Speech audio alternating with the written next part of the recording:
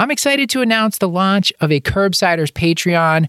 We love bringing you great content like our mini-series, which we're doing new seasons of, an upgraded website, which we just did, and more video content, which is new in the past year. So join our Patreon and you're going to get Cashlack admitting privileges.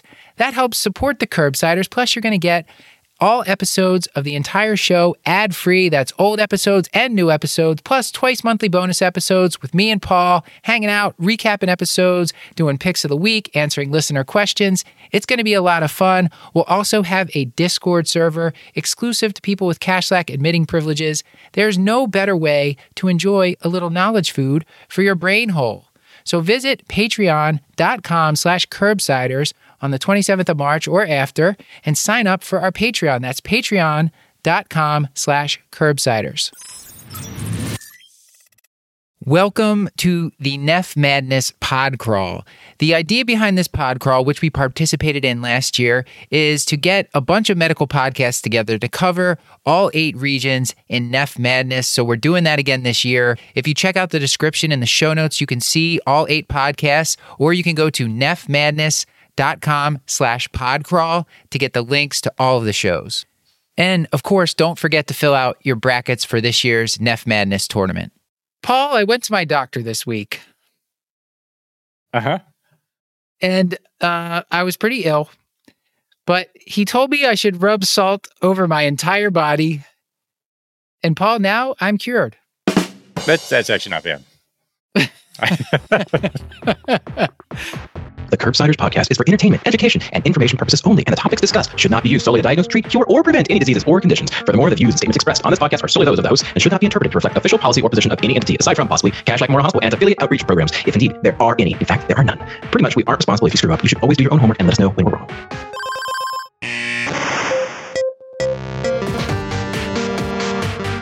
Welcome back to the Curbsiders. I'm Dr. Matthew Watto, here with my great friend, Dr. Paul Nelson-Williams. Paul, tonight it's a NephMadness episode. We're talking about primary aldosteronism and renovascular hypertension. Are you excited? I am. It's an amazing episode. I was cross-checking a lot of what we learned against patients that I'm currently taking care of and thinking I need to do some other stuff now. So this was jam-packed with useful stuff. Yeah, we recently did primary aldosteronism with Dr. William Young, Bill Young, and that was, we immediately had people like, that was great. We want more on that topic. And so with this guest, we just couldn't resist talking about this. We also, of course, give our picks for the MRA category in NephMadness, and this is part of the NephMadness pod crawl for this year. There's a bunch of other podcasts, too many to name, but they will be in the show description here. So please make sure you check out some of those. A lot of great NephMadness podcasts going on. Paul, will you remind the audience, what is it that we do on the Curbsiders on this show? On this show, in particular, we are the internal medicine podcast. We use expert interviews to bring you clinical pearls and practice-changing knowledge. And we had the good pleasure of talking to Dr. Matt Luther about all things sort of MRAE and renovascular hypertension specifically. But I will actually let you tell us a little bit more about who we talked to and what we talked about. So Dr. Matt Luther, he is an associate professor at Vanderbilt Medical Center. He is director of the Vanderbilt Comprehensive Hypertension Center, where he evaluates and treats resistant and secondary causes of hypertension, such as primary aldosteronism and renovascular hypertension. He is board certified in internal medicine and nephrology and is a certified hypertension specialist. He is co-editor of the recent Hypertension Secrets, 2nd edition, and serves as an education editor for the journal Hypertension. A reminder to the audience that this episode and most episodes are available for CME through VCU Health at curbsiders.vcuhealth.org. And our disclosures for this episode, Dr. Luther has consulted for Mineralis and for Bayer. Bayer is the maker of finerenone, which we discussed briefly on this episode. However, he has no financial interest in that product. And our discussion tonight was fair and balanced. We talked about a balanced range of therapeutic options. So with all that, enjoy the show.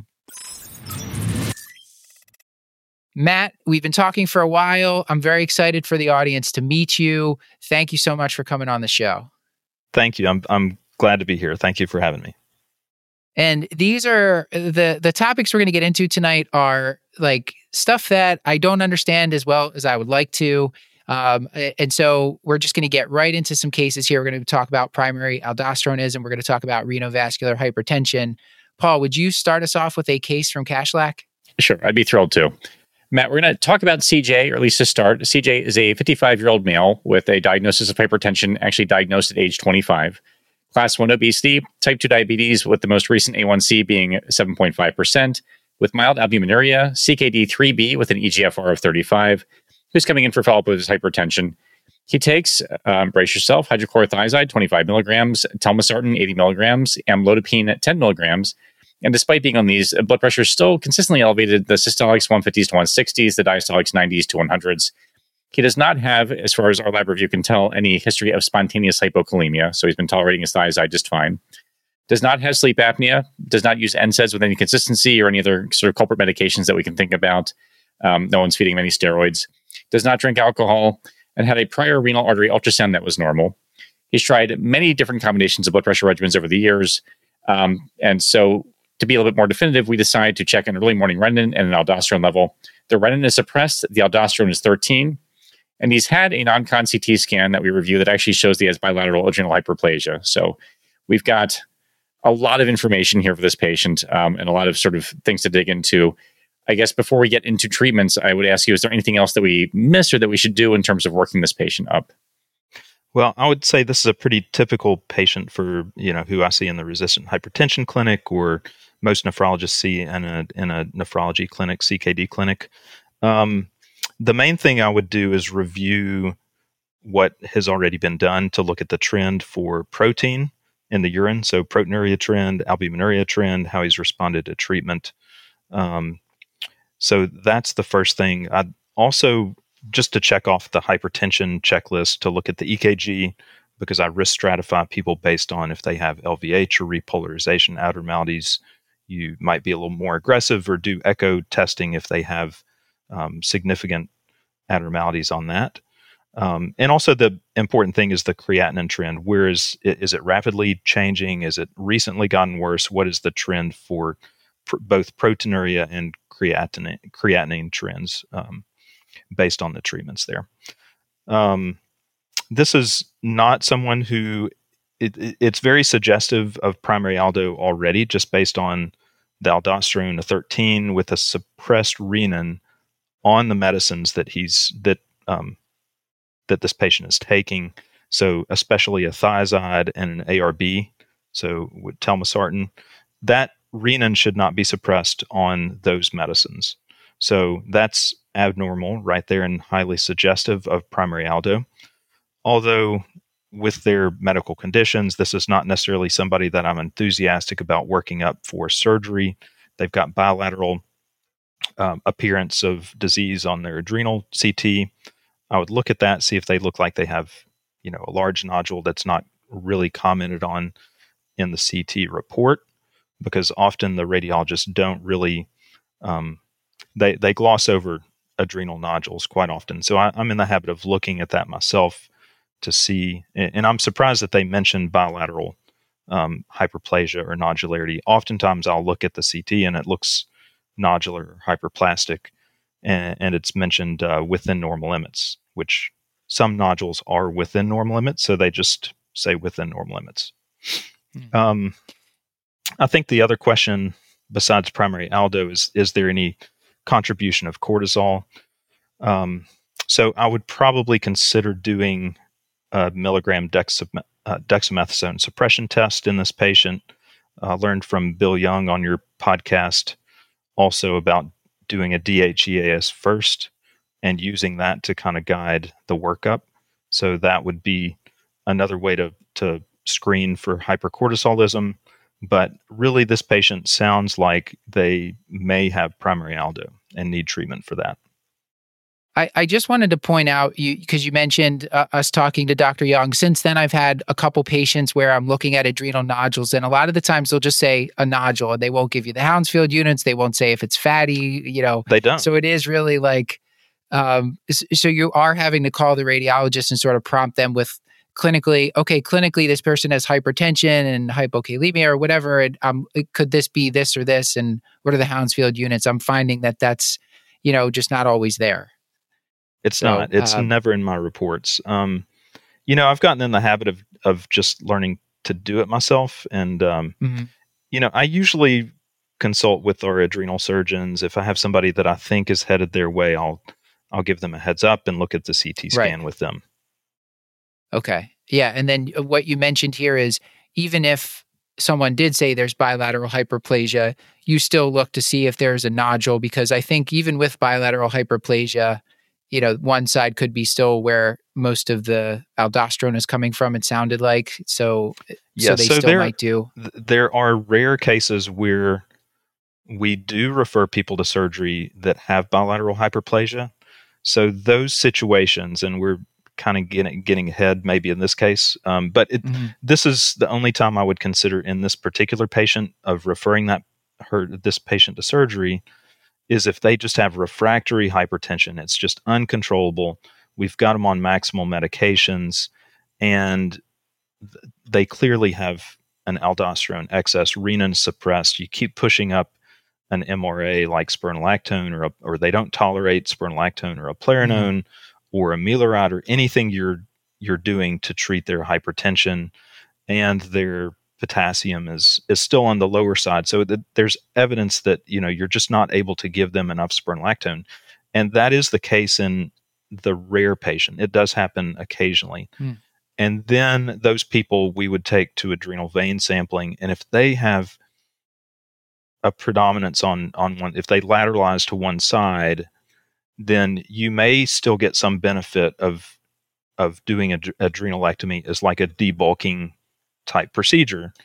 I mean, that's like a last ditch option for a lot of these patients. I think I've only done that a couple of times, but places that have really high volume adrenal centers, they probably do that a lot more. So, Paul, this is my true fashion. I'm just jumping us way ahead. So I'm sure you love that. You want to ground us, bring us back to earth with more of a linear progression here. Sure. Yeah. No. I'll do the Paul thing, right? Just go back to very basics, and actually, let's say, so you have a lot of evidence for PA here. I mean, we have adrenal hyperplasia. You have sort of some correlating evidence. Say you're explaining this to a patient, we would love to hear sort of what your spiel looks like when you're trying to explain to patients why their blood pressure is the way it is and sort of what you're trying to work them up for. So how do you counsel patients about this in plain language? So I basically tell them that primary aldo is the most common reason that we see resistant hypertension in patients. It's about, in my clinic, which is a specialty referral clinic for resistant hypertension, about 15 to even 20% of the patients that I see new in my clinic have primary aldo. So that is a pretty high percentage of people. It's excess production, inappropriate aldosterone production by the adrenal gland.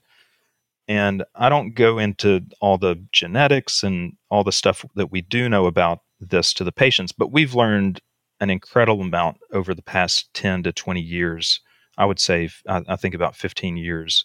We basically understand the genetics of all these nodules, that aldo-producing adenomas, and even the hereditary forms. I think we understand about 95% of the cases as far as the genetic cause of it. We still don't understand why it's so common. It's just very common. But it's inappropriate aldosterone production that talks to the kidneys and makes your kidneys reabsorb salt and excrete potassium. And that drives hypertension. So about 50% of the time, it's due to a nodule that we can remove surgically. And the other 50% of the time, it needs to be treated with medicines. And that is the suspicion in this case, just based on the adrenal hyperplasia on CT, although that may be misleading too. You mentioned trending the proteinuria, albuminuria. I hadn't really associated, I usually think of doing that for people with diabetic kidney disease. But what about with primary aldosteronism? Are patients more likely to have hypertension that also has proteinuria? And with the CKD, is that part of the progression, like say it goes untreated?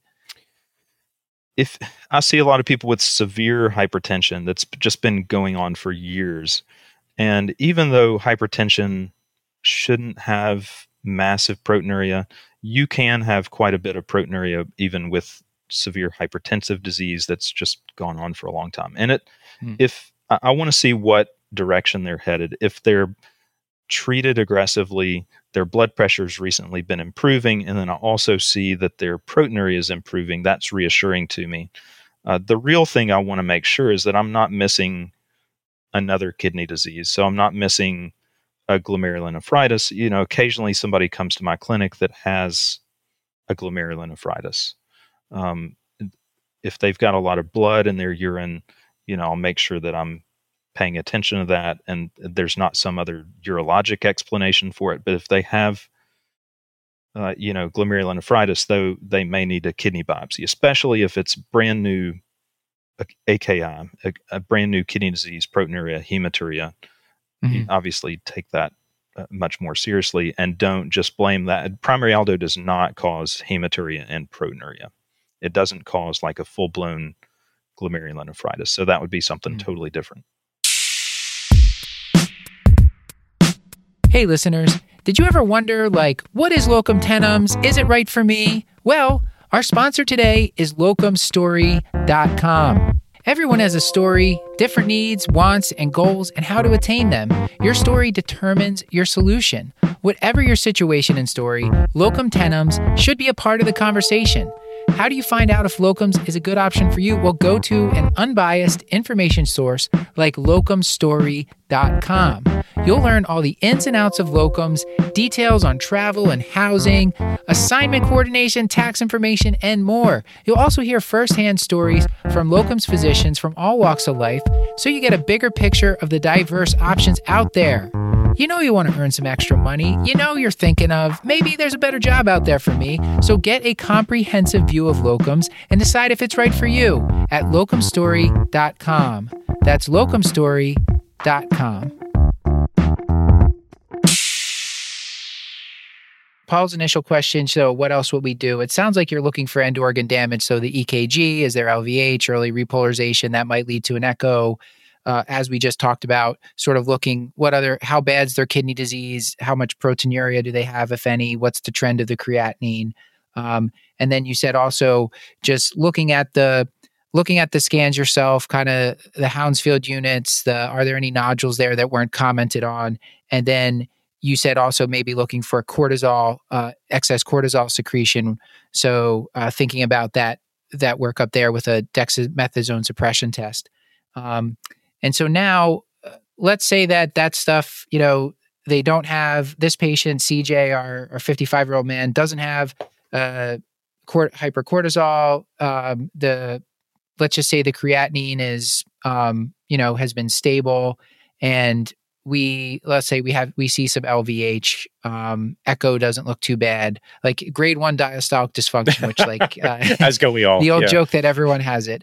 So what else would you do next to confirm PA in this person, primary aldosteronism? So in this particular patient, I'm not sure that I would do a whole lot more testing. I would probably opt to go straight to treatment for this person.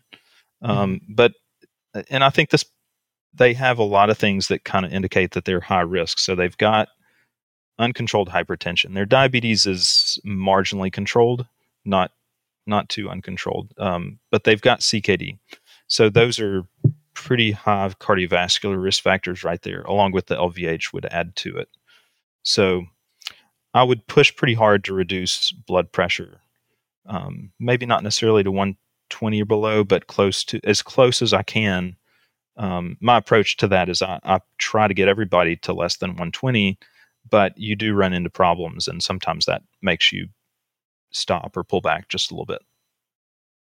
So to remind the audience, this person's on hydrochlorothiazide 25, telmisartan 80, amlodipine 10.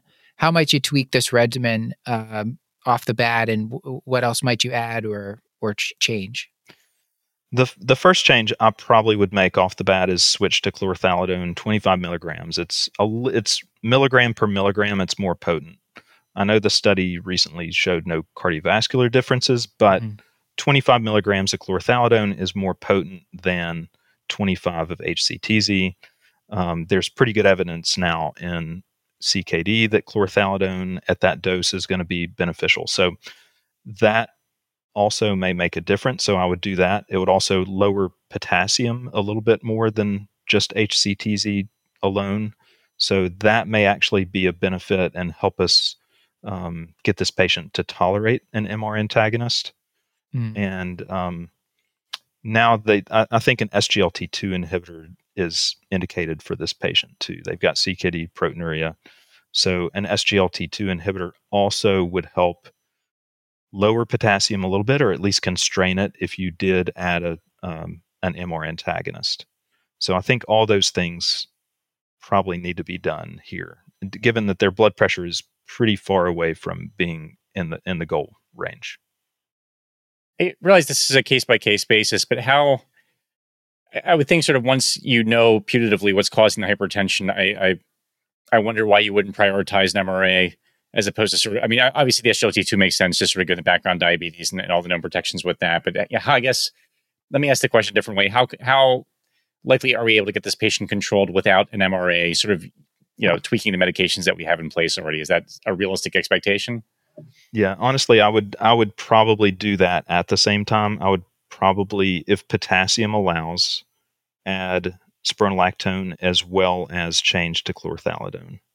Gotcha. So it does depend on what the potassium is and whether they have hyponatremia, which is always a confounding factor. And also how stable their creatinine is. This patient's creatinine is pretty stable. So it's a little bit risky whenever their creatinine is, they've got CKD3. I do use quite a bit of spironolactone in these patients and watch really closely. And creatinine will go up when you initiate all these treatments, and lower blood pressure as well. So we will have to counsel them and warn them. Creatinine is going to go up when we lower blood pressure, no matter what we use, but we know that it's going to go up when we start spironolactone, especially.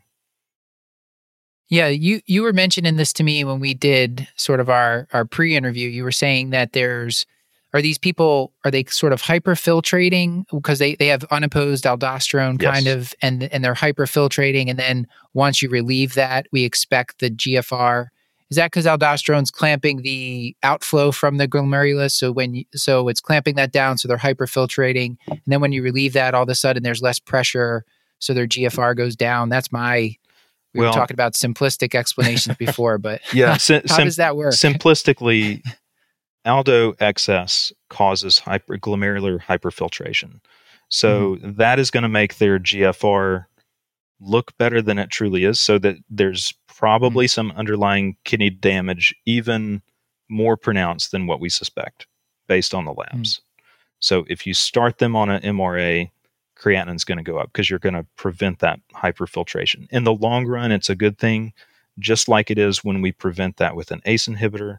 Now also with an SGLT2 inhibitor, we think it does the same thing. We know that people with primary aldo have the same hyperfiltration. In fact, if you send patients to adrenalectomy and cure their primary aldosteronism, creatinine, it can go up significantly, because a lot of those patients are completely inadequately treated until they get adrenalectomy. So creatinine can go up significantly after adrenalectomy. And I've seen that a few times and been surprised myself, even though I know it can happen. Yeah, Paul, this seems like this would make me scared, right? Because you're like putting them on the right medication. Once you get the dose right, their creatinine's going to get worse. Yep. I'm not sure how I'm going to handle this practically. It a good nephrologist by my side. Yeah, I haven't done this. I haven't seen, a huge increase in creatinine. And I'm a nephrologist, and so I'm a little more comfortable with creatinine going, up to 3 from, 1.5 to up to 3. And as long as it's stable, I've got patients that had severe hypertension. You get them on all these right medicines, you bring their blood pressure down. I've seen 2 people within the past week that I started treating 10 years ago. And when I brought their blood pressure down, put them on MR antagonist, creatinine did go up to about 3. And I've got quite a few patients whose creatinine went up to 3, and it's stayed there over 10 years. It hasn't gotten any worse. But you take the biggest hit when you first lower blood pressure, when you first put these people on the appropriate medicines. But long term, as we've always seen in the trials, it stays there and it has a slower decline. And just anecdotally, I see that in these patients that I'm seeing that have stable CKD3, kind of people that I've been telling for 10 years, we're going to have to think about dialysis at some point, but it's stayed stable. Now, that's not everybody. There are people that progress to end-stage renal disease. And the biggest thing I worry about in these people, in these patients, is that their biggest risk is cardiovascular risk.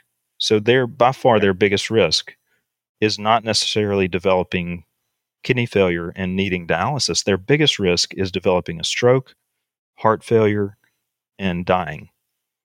That's much more likely than them going on to end-stage renal disease.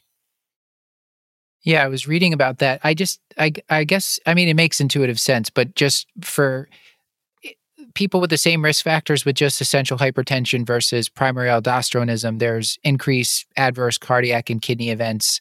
MACE and MAKE, Paul, your favorite favorite acronyms.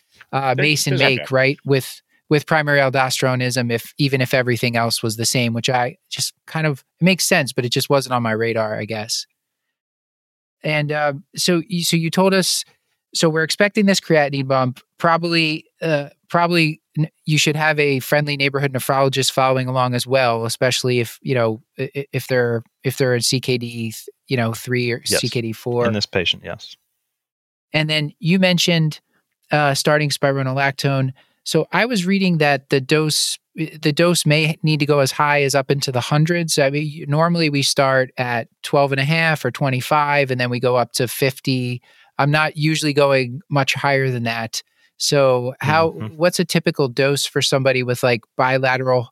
Because I think I read maybe there's a little bit of a different clinical phenotype if someone has an aldosterone producing adenoma versus bilateral hyperplasia, but what are typical doses?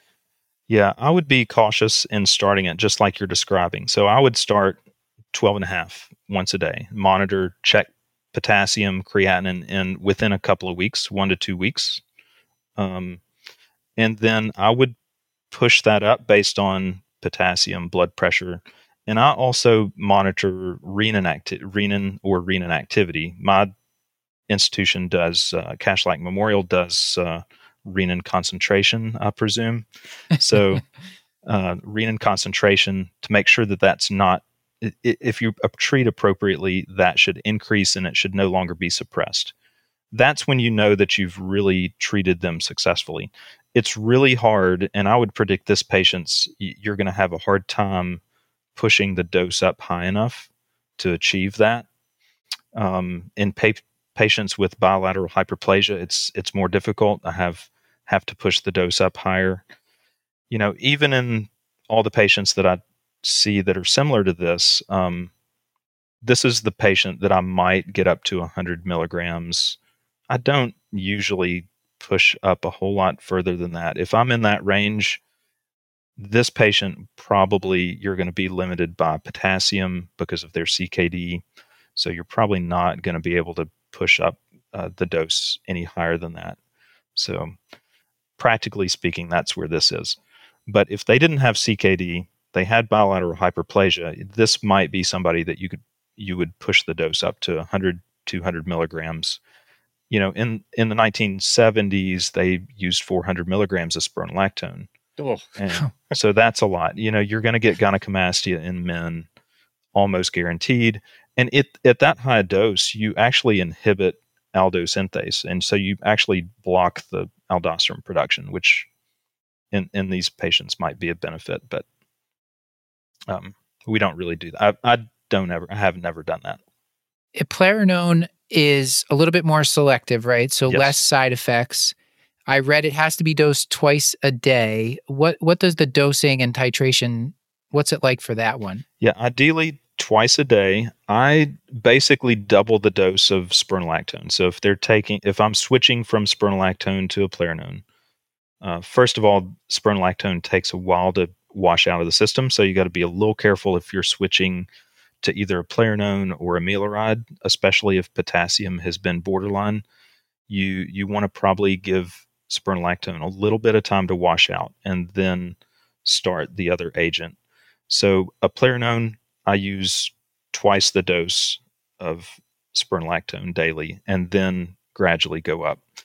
The biggest issue I've had with eplerenone is when you start getting up to 50 milligrams twice a day or 100 milligrams twice a day, I just have trouble getting the pharmacist to fill it, even though it's the right thing for the patient. So, and insurance to pay for it. But they definitely need it at those doses, but you start getting just incredible pushback from pharmacy and people paying for the medicine. Is amiloride something you're using as an adjunct to the MRAs, or is it just sometimes as monotherapy if they don't tolerate because of side effects? Typically, I use it as an alternative. You almost never should be using spironolactone plus amiloride. And I would say most people should never be using those two together. That definitely carries a huge risk of hyperkalemia. The patients that have severe bilateral hyperplasia that's just really refractory and they continue to have severe hypokalemia and resistant hypertension, there might be a patient or two in my career, or I've talked to other hypertension specialists, adrenal specialists that actually do use the two together, but it's really in a rare patient. So you really probably shouldn't be doing that. Paul, we probably won't be doing that. There's a 0% chance of me doing that. Yeah, I mean, you got to be really careful with these things, and also the other ones to look out for, like Bactrim. People, oh sure, Bactrim raises the risk of hyperkalemia tremendously when you're giving spironolactone, amiloride, any of the PK-sparing diuretics, and it's ubiquitous. And I have a hard time preventing it even in my patients because they have a UTI and that's what they get. Matt, I feel like we're possibly, I can never tell, but possibly on the cusp of wild enthusiasm for the non-steroidal MRAs. I know with Fidelio, we're looking at finerenone, and actually for this particular patient who has diabetes and some challenging blood pressure and a little bit of albuminuria, this there might even be indicated. I guess my question for you is that a class of medications we're seeing used for PA specifically? I wouldn't say specifically PA. Finerenone wouldn't necessarily be great for this patient for the treatment of PA, but this person also has CKD with albuminuria, so it would be a good treatment for that. So this patient has two indications. One is spironolactone for resistant hypertension. The other is finerenone because of the CKD and albuminuria. So I would base my decision on whether they can tolerate spironolactone with the rise in creatinine or potassium. And if they have issues with that, I would probably use finerenone. But the blood pressure effects of finerenone are a little bit less proven, although there is some data coming out that it may have some benefit in people that have severe hypertension. And is it going to be, do you think they're going to go for an approval for primary aldosteronism with finerenone? I'm not sure if they are or not. That's really a small piece of the pie. So I'm not sure that it's going to be easy to do a clinical study in that group and get a specific approval. It would also probably be difficult for finerenone to beat spironolactone in that category. So I think it serves probably as a good alternative agent if you have issues with spironolactone, amiloride, eplerenone. And there's plenty of those patients. I have patients that have difficulty tolerating a bunch of those different medicines. Obviously, spironolactone has its side effects due to the off-target effects. Eplerenone, more well-tolerated, but amiloride, people have GI side effects with that and sometimes can't tolerate it. So I'm in the camp that I think it's always good to have a number of options for my patients. Right. Whatever works for them is what I'm trying to get. And with finerenone, what we talked about with Joel was that, with for patients with CKD and diabetes, it just made it recently into the KDIGO guideline, and it seems like, especially if the patient is already on like the renin aldosterone, if they're on RAS blockade and they're already on an SGLT2 inhibitor and they still have residual proteinuria, then that's maybe a reason to go to it. But we'll see. I'm sure as Paul and I were joking the other day, there's like, I'm seeing commercials for it pop up on TV, which I was surprised. I'm like, oh my gosh, it seems like such a niche medication, but I guess a lot of patients have diabetes and CKD. So right. I think as much as I hate direct-to-consumer advertising, it's really great to see it for a condition like CKD. And, because we've not had those treatments in the past that have been proven well enough to advertise on TV. Yeah. And I guess helping patients connect that diabetes and can cause CKD. Mm-hmm. Well, I guess, Paul, at this point, maybe we can do quickly our picks for NephMadness. So the NephMadness region is MRAs. And so it's like, is this new kid the non-steroidal MRA? Is that the bigger story, or is spironolactone still, is that going to be your pick? So, well, Matt, you're our guest. Let's go to you first. Which one of these two would you pick to win in NephMadness this year? Spironolactone or finerenone or non-steroidal? Or is it just steroidal versus non-steroidal? I think it's steroidal versus non-steroidal MRAs. I've used spironolactone for such a long time. It is very hard to beat spironolactone. I give a lot of props to finerenone for doing the study and proving that MR antagonists are beneficial in CKD, not just for cardiovascular events, but for kidney disease, for multiple indications. I'm still going to go with steroidal because they are such a good tool that I use every day, and I'm a resistant hypertension specialist, so I've got to go with steroidal. Paul? Yeah, it's we've talked about this on prior NephMadness. I do comically bad. I wash out immediately. My first instinct is always the wrong instinct. You've probably done better than I have. I've never finished in the top 50%.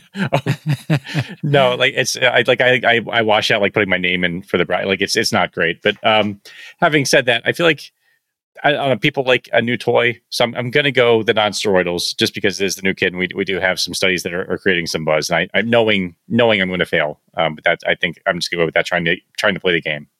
What do you think, Matt? Well, I'm gonna go with the steroidal, like the tried and true, the MRAs. I'm always skeptical, Paul. These new trials, highly selected patients, non-steroidal MRAs. So I still want to hear some more about it. But I would go with spironolactone and Clarinone, the older MRAs, for my bracket there. And like both you guys, I have done terrible in NephMadness as far as brackets go. As far as podcasting goes, Paul, we've killed it. Number one, yeah, for many years now. Yep. All right, Paul. Well, let's with the rest of our time here, we do want to talk about another topic that we have never covered on the show before. This episode is sponsored by Indeed. Think about someone who has changed your life for the better. How incredible would it be if your company could find more of those life-changing people right when you needed them?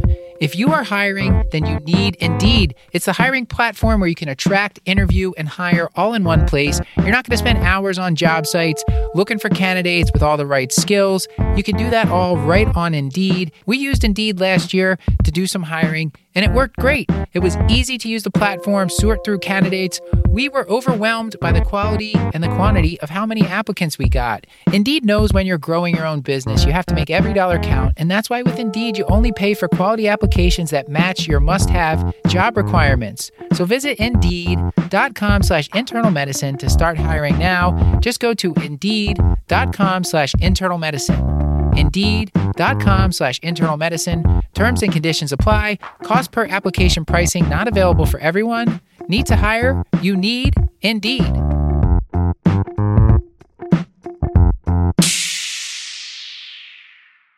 Bibi is a 62-year-old female with a diagnosis of hypertension, diagnosed at age 55. She has pure hypercholesterolemia. She is in the overweight category for the BMI, her BMI being 29. She has CKD3A with an EGFR of 48 and a creatinine of 1.3. Former history of tobacco use. She quit 10 years ago after a 30-pack year history. She also has a family history of premature CAD with a father who had a heart attack at age 45, who's coming to your clinic with uncontrolled hypertension.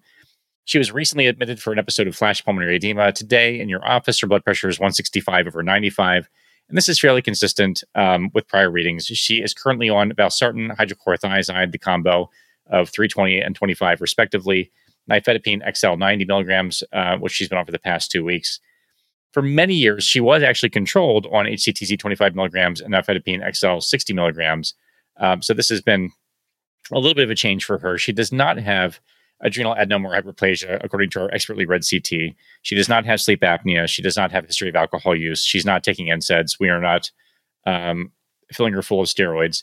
She does have a recent echocardiogram, because who in this world does not, with an EF of approximately 55 to 60% with impaired relaxation of the left ventricle. So what we're trying to paint a picture here, I think, is actually perhaps a patient with renovascular hypertension. So I'm wondering if you sort of talk us through what that even means, I think, to start, and then we'll sort of talk about what the workup looks like and where to go from here. All right. So the renovascular hypertension in this patient, the big clue is the flash pulmonary edema. And if she was on that was before she was started on the valsartan, I think, and then her blood pressure is controlled after that. Or actually, it's not controlled. So that's renovascular hypertension is something that can provoke flash pulmonary edema, and that would be an indication to pursue maybe a workup or intervention, especially if it occurs when they're on an ARB already. So I've seen a few cases of that where they're on losartan or maybe a lower dose ineffective ARB, and they still have severe episodes of hypertension that can just come on episodically. That can happen with renovascular hypertension and cause pulmonary edema, especially if they have a little LV dysfunction. So renovascular hypertension is not just a blockage in the kidney artery. It usually has to be pretty severe enough to cause an ischemic insult to the kidney that provokes renin release, and that provokes these episodes of hypertension. I see a lot of cases that have a little bit of a stenosis on either angiogram or renal duplex ultrasound, and not everything that you see there is causing renovascular hypertension. I've sent plenty of people to an intervention, and they don't improve after having that stenosis relieved. So resistant hypertension is just super common, and you have to be really selective in those patients that you really work up for this or send to an intervention, especially. Can you explain to me, I feel like I'm missing something obvious here, but the sort of paroxysms of hypertension, or sort of these patients sort of crashing the flash pulmonary edema, I guess, mechanistically it makes sense if you would start someone on like an ACE or an ARB and then their blood pressure would go up like that or their creatinine would go up, that I can kind of track. But why are they having sort of these episodes? Like, what's the periodicity and what's the mechanism behind that? It's not super common, and I'm not sure that I can explain why it happens episodically like that, but it does. That's not an unusual story. And part of it may just be that their ARB is not an adequate dose, or it's not long acting enough, or they periodically forget to take it. I try to use the highest dose of a longer acting ARB as I can. I tend to use olmesartan in those patients that I'm trying to get the longest activity of an ARB. So that's typically what I'm using nowadays, although, like everybody else, we evolve in practice. So that's, I've seen plenty of people, and those people that do present with flash pulmonary edema that is due to the renovascular hypertension, they do tend to respond pretty well to the intervention. So an angioplasty or stent. A stent would have to be done if they've got atherosclerotic disease. Yeah, in this patient, we gave you all the risk factors for atherosclerotic disease plus the age. Mm-hmm. I know when you read about this topic, they always mention like fibromuscular dysplasia. So like, what does that patient look like? How would that patient look different from this patient? Somebody with fibromuscular dysplasia, you can present later in life with fibromuscular dysplasia. So don't discount it in a 55, 65-year-old woman, because they can present later in life. I've seen that. But typically, classically, it is a younger woman. The fibromuscular dysplasia is more of kind of a developmental disease. So it's like a web-like interference with the blood flow. So the way that the vascular people have described it to me is like a spiraling or like a web-like blockage of blood flow. And to really know for sure, you have to go do an angiogram, put a wire across and measure the pressure, because sometimes it can look pretty bad on angiogram, but there's actually no pressure drop across the lesion. So to know for certain that you're doing something that's going to benefit the patient, you need to do a pressure gradient measurement and then do the angioplasty. The good thing about FMD is that these patients are typically younger, 95% female. So it's pretty unusual for a male to have this, but can happen. But it usually just needs angioplasty and not a stent, unless there's like a complication, which can happen when you try to angioplasty. You can have a dissection, or spontaneous dissection can occur with FMD. And then the other thing is they have disease elsewhere in their body. So they have carotid, vertebral disease. You have to listen everywhere. So listen over the brachial arteries, femoral, listen over any artery you can think of. You might hear bruit. I've heard it over the brachial artery, different arteries across the body. And I typically don't deal with the carotid and vertebral. We've got a vascular team that also kind of helps do that evaluation, but they can also have coronary artery dissections as well. So that's, not a totally benign disease, but it's usually the patients that I'm seeing are focused on just the kidney artery. So I try to intervene when we can. And I wanted to, before I forget to do this, you were involved in writing, it was in 2022, or at least it was released in 2022, the AHA put out a statement about renovascular disease and hypertension. And I found it very useful to read through. It's very readable. There's figures and tables in there that are really useful. There's an algorithm in there, kind of how to think about this. So just a shout out to that.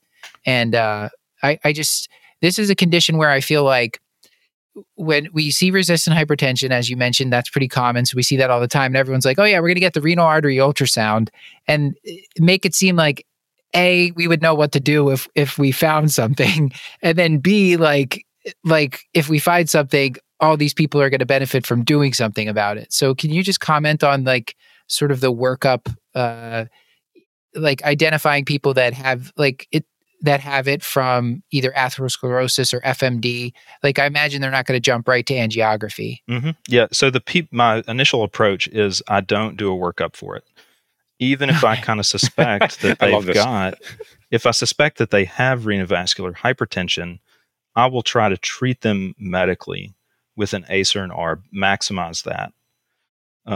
If it is a case where I think it's FMD and it's the right situation, I am more inclined to send those patients to intervention. If it's a young woman that wants to become pregnant, that's beneficial because they don't have to deal with the ACE or an ARB. So there's some reasons to do an intervention. It's also lower risk.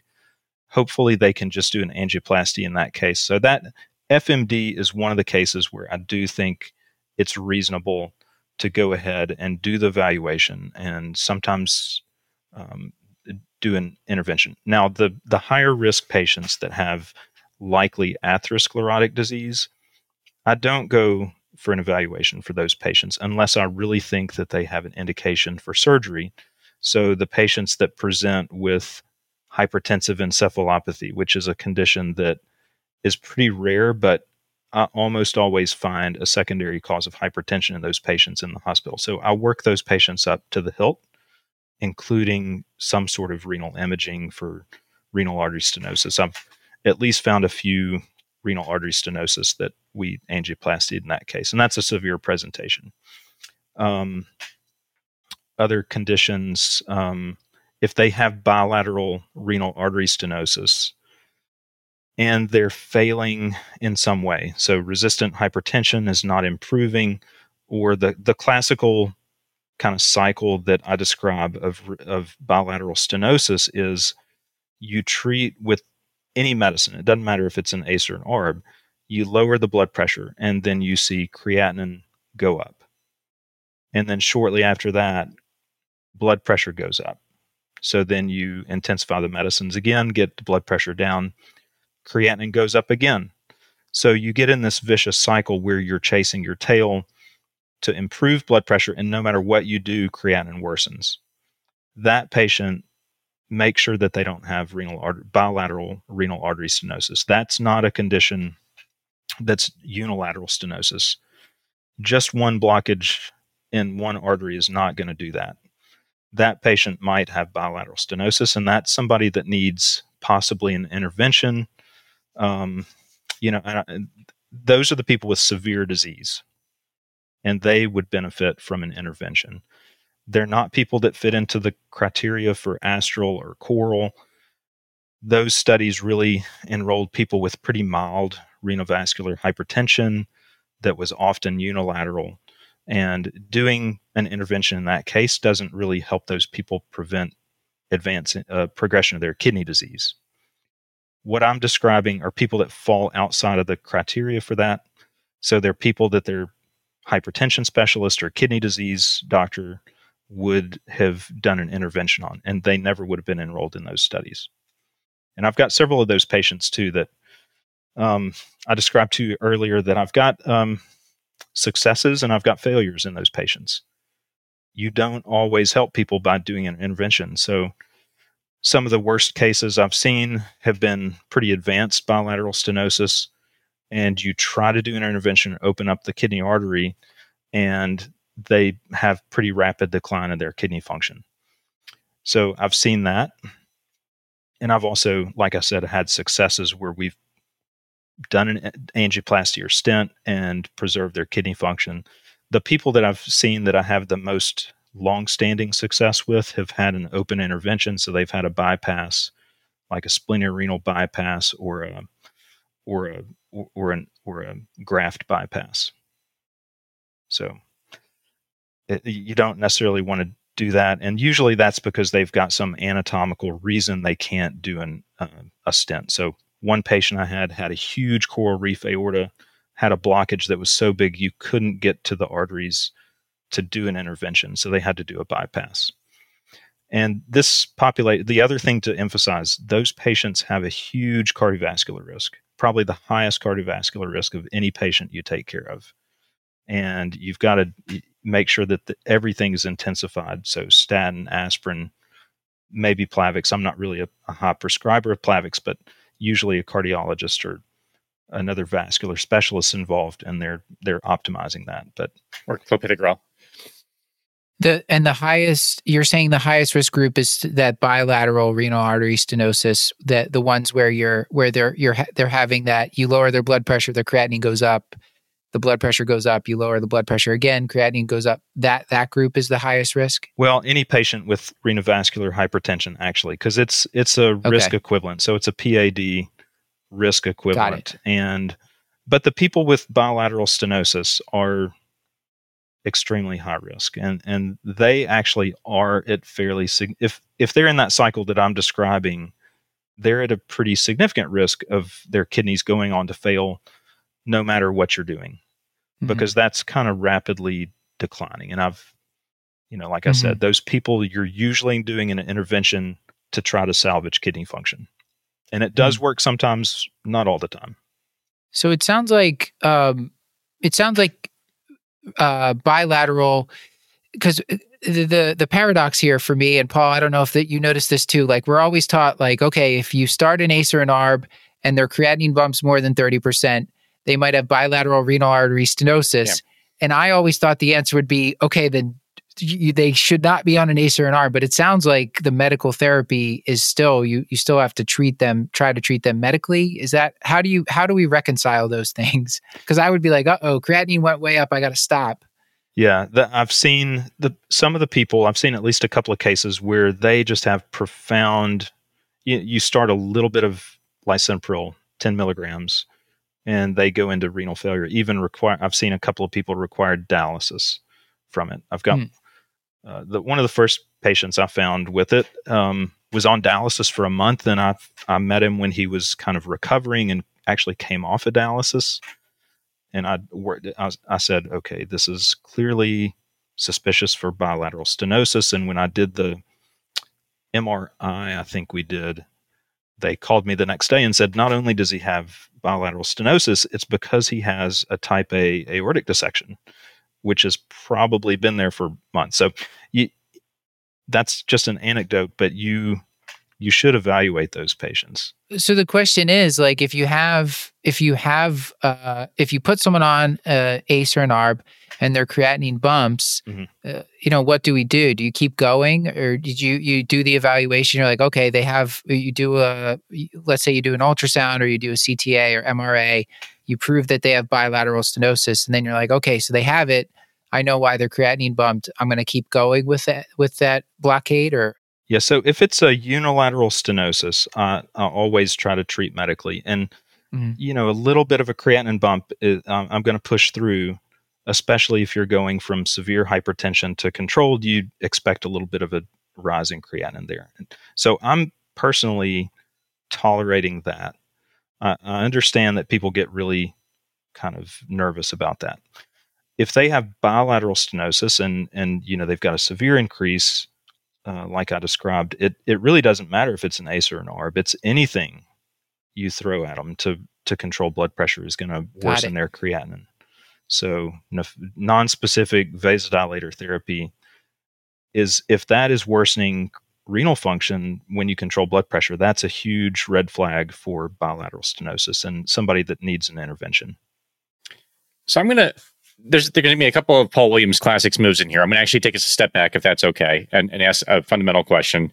And also it'll be a multi-part question just to confuse the issue. But could you talk us through your approach to imaging? I feel like if you suspect renovascular hypertension, I feel like often what I see is sort of starting with an ultrasound and then sort of using that. And if that doesn't sort of prove anything, then sort of escalating, which feels kind of inefficient. And then I know I would also, so I guess, what is your approach to imaging? And then second question is, does it differ if you suspect fibromuscular dysplasia versus sort of atherosclerotic renovascular stenosis? So yes, definitely. So I use whatever imaging they have already had done. Look at the images. If there's a huge discrepancy in renal size, no matter if it's CT, ultrasound, or whatever imaging, that's a huge indication to me that I should suspect renovascular hypertension. I don't necessarily do further workup. I treat medically. Then once I've decided we need to do more imaging, probably it's going to be driven mainly by their renal function. So if they have advanced CKD, MRI is probably out with the gadolinium. I do prefer, my number one agent, my number one approach is to do a CT angiogram, because I think that gives you the best definition.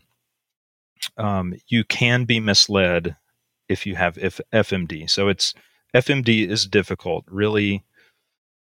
If you have a high suspicion for FMD, you may be better off to go straight to angiogram and just put it to rest, especially if it's a young patient, low risk. They don't have a lot of atherosclerosis.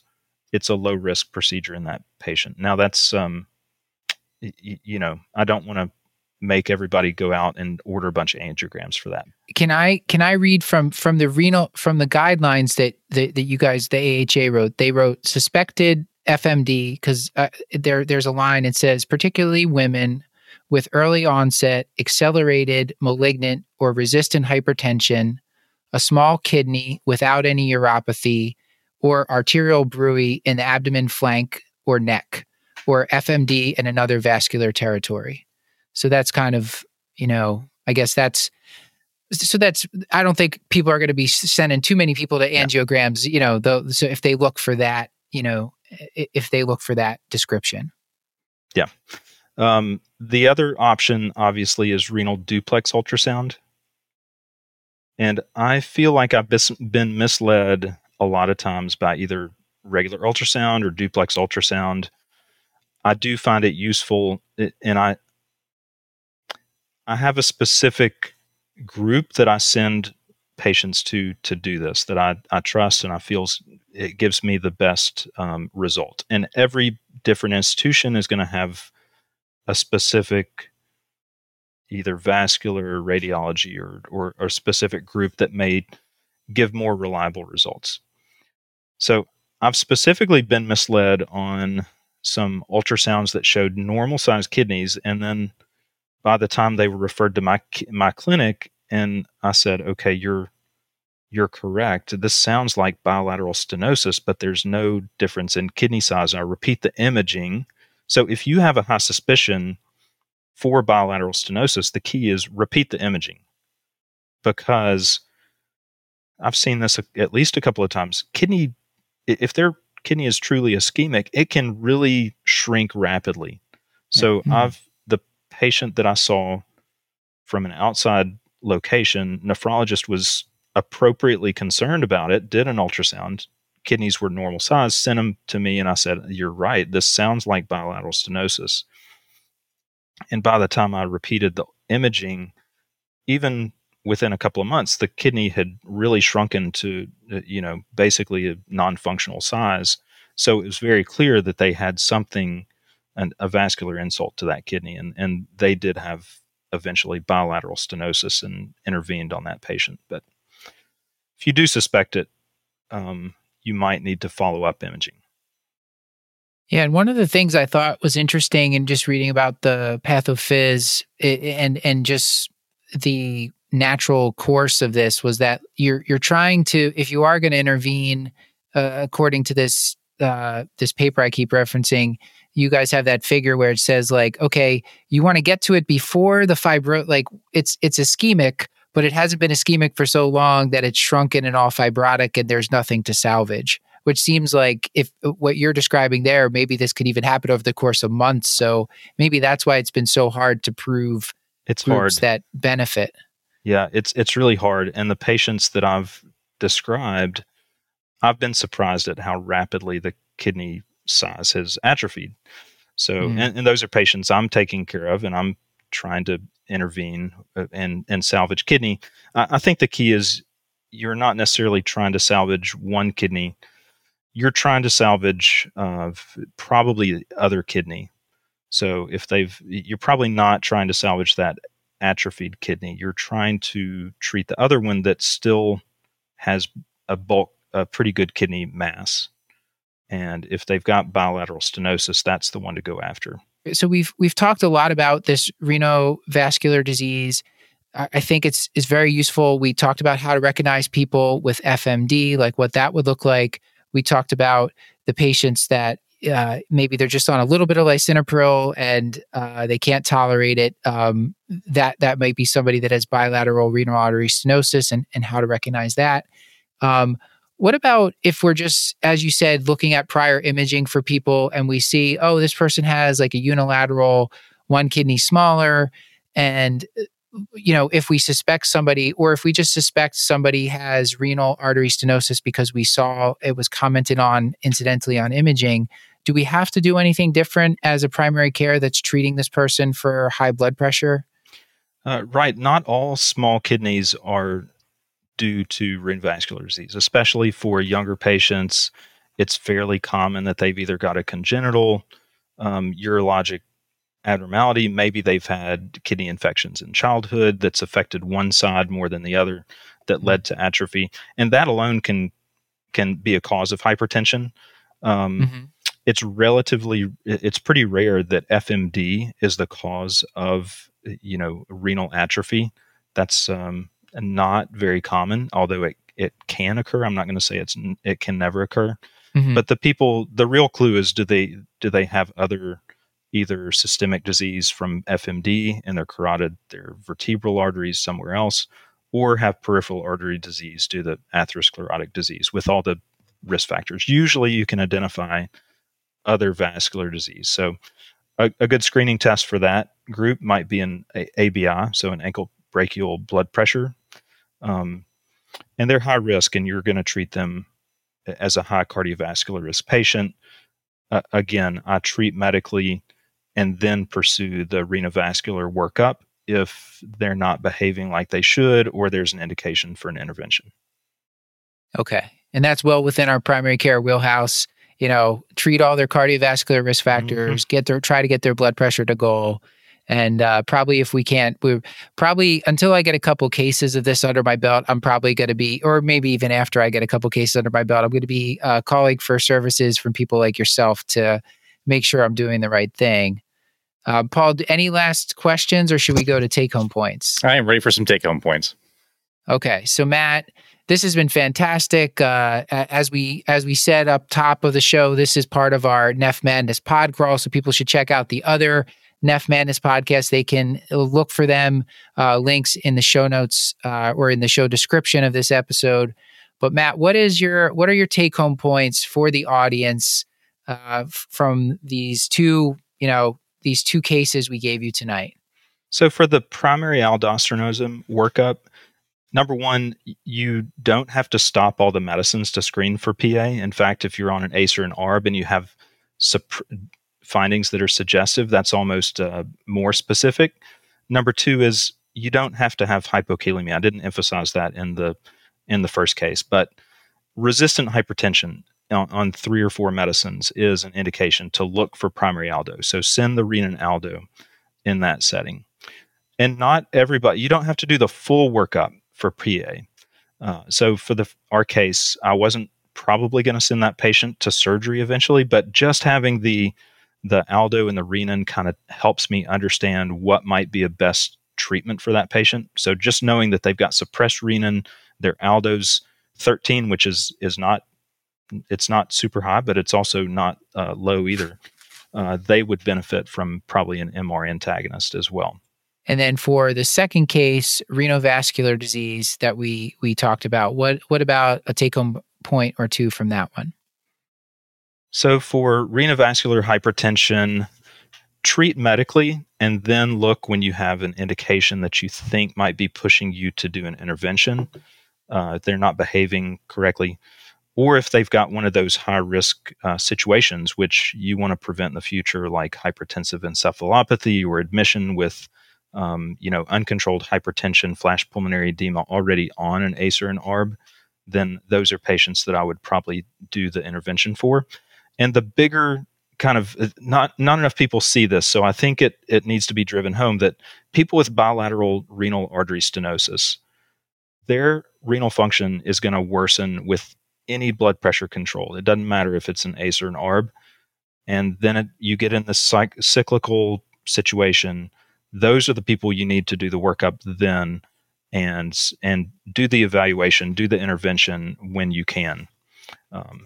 So that's the... Paul, I wonder how many people are going to be like, wait a minute, I think I've seen that now that I know it exists. Yep. Like... the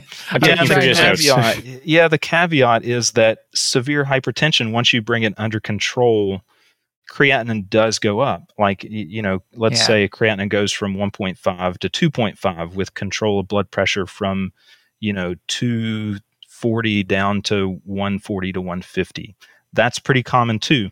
But the thing is with bilateral renal artery stenosis, it just keeps recurring. So then creatinine goes up and then blood pressure worsens. And then you get the blood pressure under control and the creatinine goes up even further. So it becomes a cycle.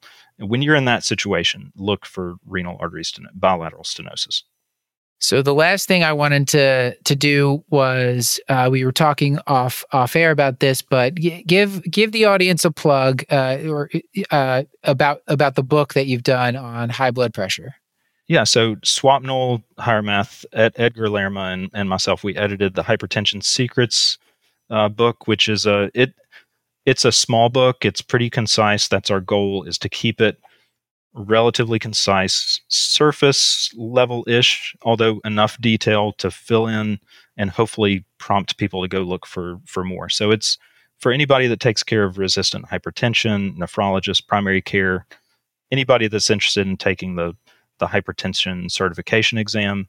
It's a good book, as well as it's in that same group as the Nephrology Secrets book, which is also a great book that Joel Toff does.